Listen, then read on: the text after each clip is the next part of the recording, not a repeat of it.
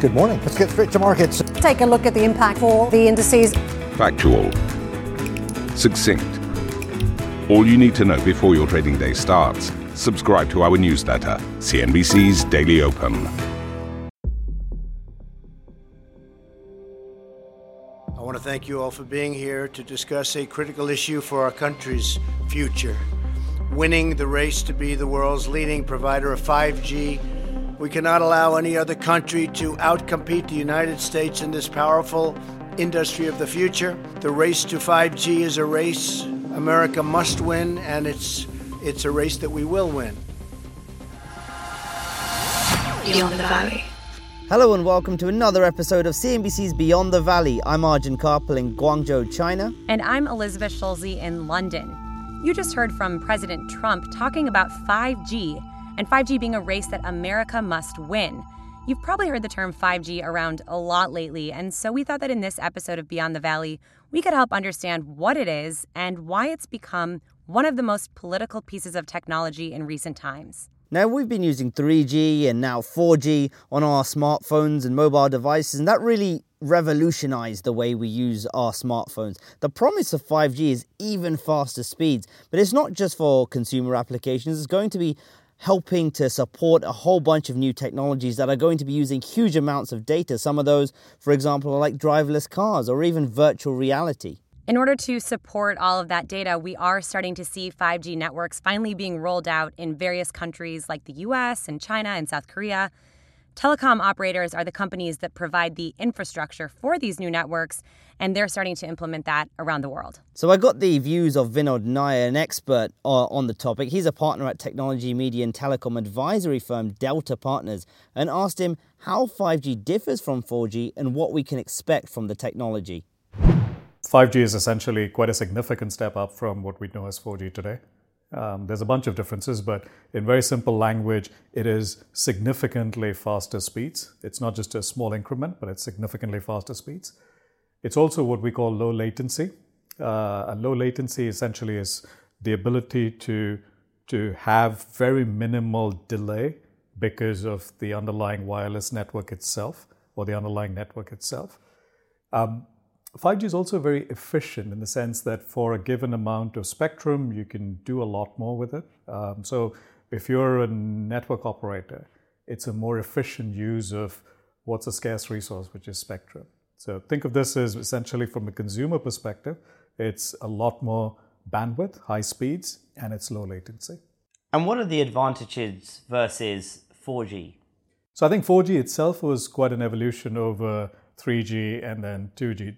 Data really started with 3G, but those of us who remember the early days of 3G, it was never an easy, great experience, and 4G has made it a lot more easier. I think we take for granted today that we can watch streaming video, we can do certain things which, on a 4G network look pretty decent.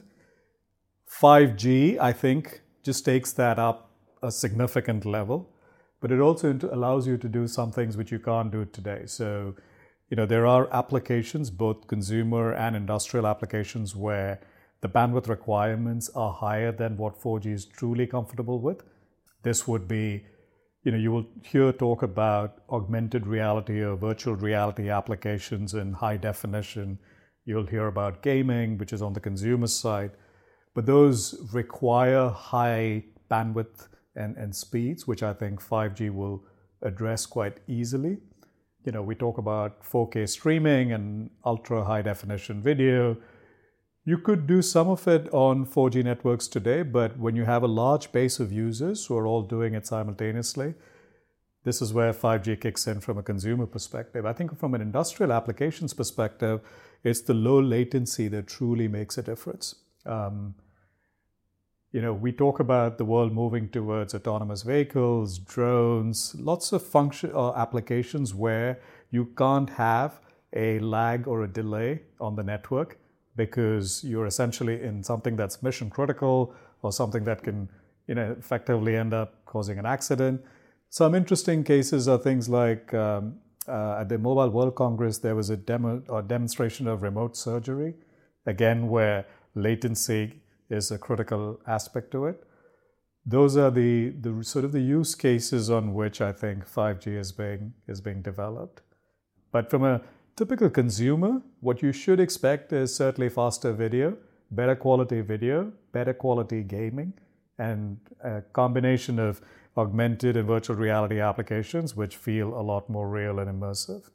And why is it that 5G is seen as so critical? Is it because of this improved capability that means it can support, I guess, to some extent, new technologies? Driverless cars, for example, is one of the technologies that has been flagged up as being able to benefit from 5G. Is that why it's seen so critical? Is because more than 4G, it's going to be supporting some very key pieces of infrastructure in countries. Correct. And I think if you take a consumer perspective versus what I call the more enterprise applications, it's on the enterprise side where truly there is a difference, because you're enabling, very, very close to real-time decision making based on a very, very fast network. Driverless cars is one element of that, but any sort of mission-critical application in an industrial context, which requires that very sort of, millisecond sort of response times, can be enabled with 5G. You won't do that on 4G today. The 4G networks just do not have that minimum required latency issues to serve those applications. So I think the bigger sort of leap forward, if I would say, is on the enterprise side. I think on the consumer side, look, we're all hungry for more data. We're always looking for the next version of video. So there's going to be some clear benefits for consumers, but I think you'll see radical shifts on the enterprise side. So you heard there that 5G is seen as so critical because it's essentially going to be supporting some pretty key infrastructure. And that's why President Trump has talked about this being a race that America must win. There's one country that Trump has singled out in this race, and that's China. And there's one Chinese company that's become in the middle of all of these tensions between the U.S. and China, and that's Huawei. Huawei is a massive Chinese tech company. It's the world's largest provider of telecommunications equipment, but it's essentially been absent from the U.S. market for several years.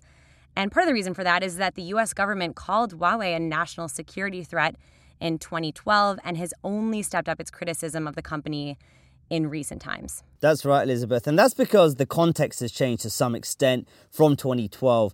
The US and China are locked in an ongoing trade war. And we heard, of course, as you mentioned, President Trump say that it wants to win the race for 5G. And that's really why 5G has become so politicized. The US to some extent, is trying to slow down the progress of China. And to do that, it's seen Huawei as a key target. If it can stop Huawei from being part of 5G networks in certain countries, then it can potentially stop the advances of China. Or so that's the US's thinking. You had a very interesting conversation recently on that, didn't you?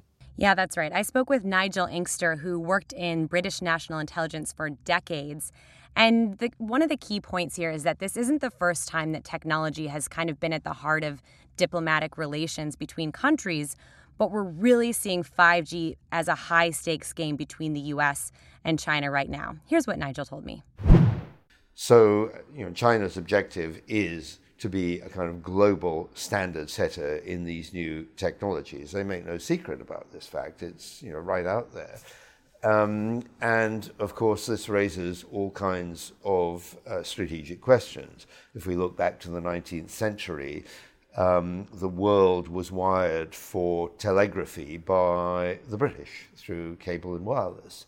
And the fact that basically the world's telegraphic traffic all transited the UK gave us a significant strategic advantage. It led to things like the Zimmerman telegram, the means whereby the United States was brought into World War I, etc., etc. If we look at what happened in the 20th century with internet communications for a considerable period of time, the vast majority of internet communication went via either the United States or the UK, thereby, again, creating an enormous strategic advantage in controlling and being able to access these communications. Now China's trying to kind of reset the balance, and Huawei, one of the things it's doing is laying lots of cable around the world to redress that balance and acquire advantage. So it's quite clear what China wants to do here. They want to be the world leader in these technologies. Now, the US response to this I think has, I hate to say this, but I think it's true. I think they've been rather leaden-footed in the way that they've responded. Firstly, by lacking an explicit government-articulated strategy in relation to 5G, which is only now really starting to emerge, but also in arguing that, or shaping the challenge from China and from Huawei solely as an espionage issue. It is, of course, about espionage, but it's about much more than that. And a failure adequately to articulate this wider perspective is, I think, damaging the US ability to present a meaningful case to the rest of the world. The other thing, of course, in this is there is undoubtedly an element of protectionism at work here. The United States of America is very uncomfortable with the idea that they should not be the dominant country in respect of all advanced technologies. And if you talk to the US Congress, they regard it as an article of faith that this should be the case. They're not prepared to accept that the United States should be, second, to anyone. Arjun, you've been covering this story very closely. What is it exactly that governments are worried about when it comes to Huawei? The main concern, or so they say, is espionage. Many governments, particularly the US, have said that Huawei could be a national security risk because its equipment could be used by the Chinese government to carry out espionage and spying on US citizens. These are claims, of course, Huawei has repeatedly denied. Now, Australia is one country that has barred Huawei from participating in certain 5G projects. Malcolm Turnbull, the former Prime Minister of Australia, was the person behind that decision. Here's what he had to say about his thinking behind banning Huawei. The decision we took was really one based on hedging against future risks. I mean, the reality is the nature of the 5G network is that you cannot any longer reasonably distinguish between the core and the radio access network. So intelligence, processing, because of virtualization, is distributed right through the network.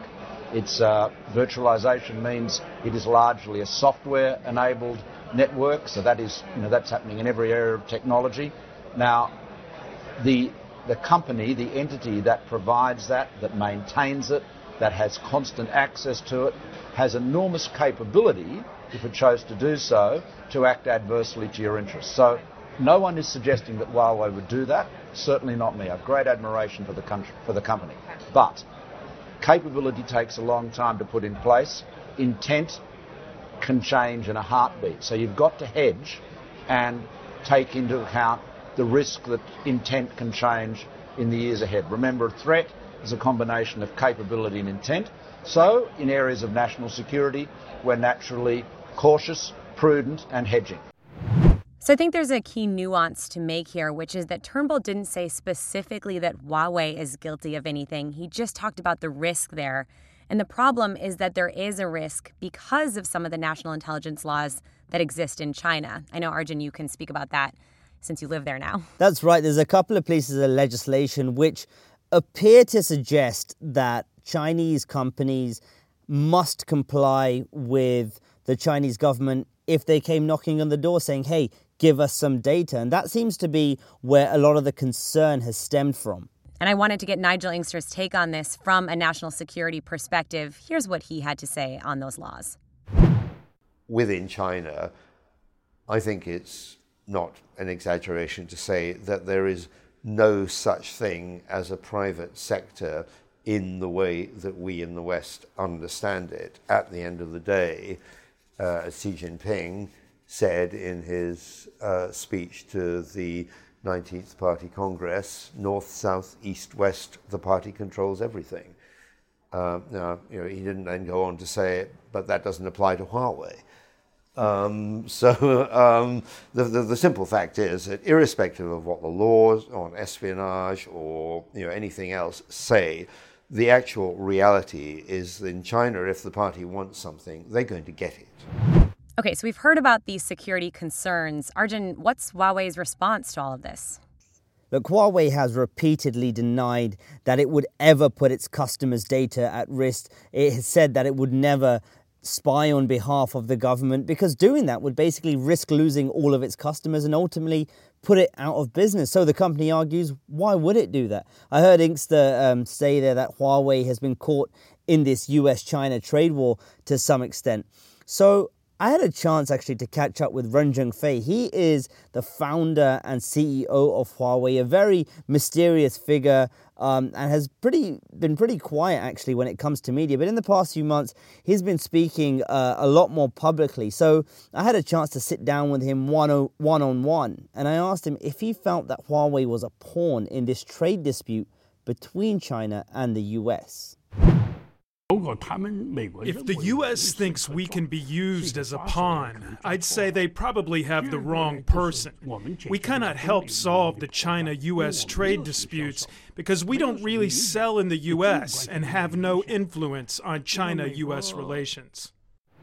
So Huawei has really been dragged into this battle between the US and China, to some extent against its will.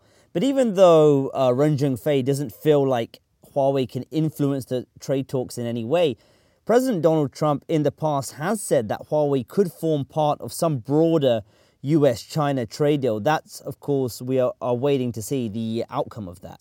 Arjun, it's a really interesting kind of back and forth that we're hearing here. And I'm wondering if you can talk about some of the other highlights from your interview with the Huawei founder. Yeah, what struck me, actually, Elizabeth, about Mr. Ren was how strong his comments were against the US. He said the fact that the US was talking so much about Huawei had given it some free advertising, which had helped it get some customers. He also said that it shows that the US is scared of Huawei. And Mr. Ren, you've said in the past that the US government hasn't seen Huawei's technology, hasn't seen Huawei's source code. Would you invite Donald Trump and his administration to your campus here in Shenzhen to let them see the technology that you have, to put their fears at rest? They are more than welcome to come and visit us at Shenzhen. So the message from Mr. Ren there is he isn't taking this line down. He is staying resolute and still feels that Huawei can be successful in the 5G era. It doesn't seem like this debate between the US and China and Huawei is going to be settled, and what we're seeing is that Europe has sort of been stuck in the middle. US officials have urged their European allies not to use Huawei equipment in building out their 5G networks.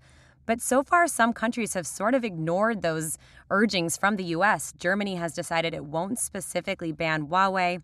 The UK is currently weighing the security risks of Huawei. And we're seeing this in a lot of other countries here, too. So it seems like the future of this debate is whether other countries will be sort of convinced by the U.S. message or if they will turn to the Huawei technology on their own instead. Absolutely right there, Elizabeth. This is something that's going to be continuing over the next few months, no doubt. But let's turn our attention as well now to the actual rollout of 5G networks. We've seen the South Korea, US and China all starting to roll out these 5G networks. Smartphone makers like Samsung and Huawei are bringing out 5G smartphones, but there is still so much hype around this technology and many stumbling blocks. These are some of the big ones, according to Vinod Nair from Delta Partners. So I think there are multiple stumbling blocks. I think the biggest one, and probably the one that's impacting many countries, is there's still some uncertainty around spectrum, as in not all governments and regulators have actually had spectrum put aside for 5G. They've not run through a process of allocating that spectrum to the network. So spectrum is probably one of the biggest challenges. There are roughly sort of two bands. You will hear about spectrum in the sort of 3 to 6 gigahertz band, and then spectrum going up to the 24 to 35, 40 gigahertz bands as well. The low band, the 3.5 gigahertz sort of spectrum band often is not readily available in some markets to be licensed out immediately. And there's been some concern around delays on spectrum allocation actually impacting the speed of rollout. So spectrum is probably the biggest concern. The second concern is 5G requires a fair bit of investment in terms of building networks. The more you go to higher spectrum bands, the more dense your network needs to be, because that's a simple trade-off. That's why you get the high bandwidth, because you have a more dense network. That requires capital. And we know for sure that some markets and some telecom operators are struggling to justify putting in additional capex into 5G when they're still recouping the investments on 4G. So I think that's linked to the fact that there there aren't as many very clear revenue models associated with 5G.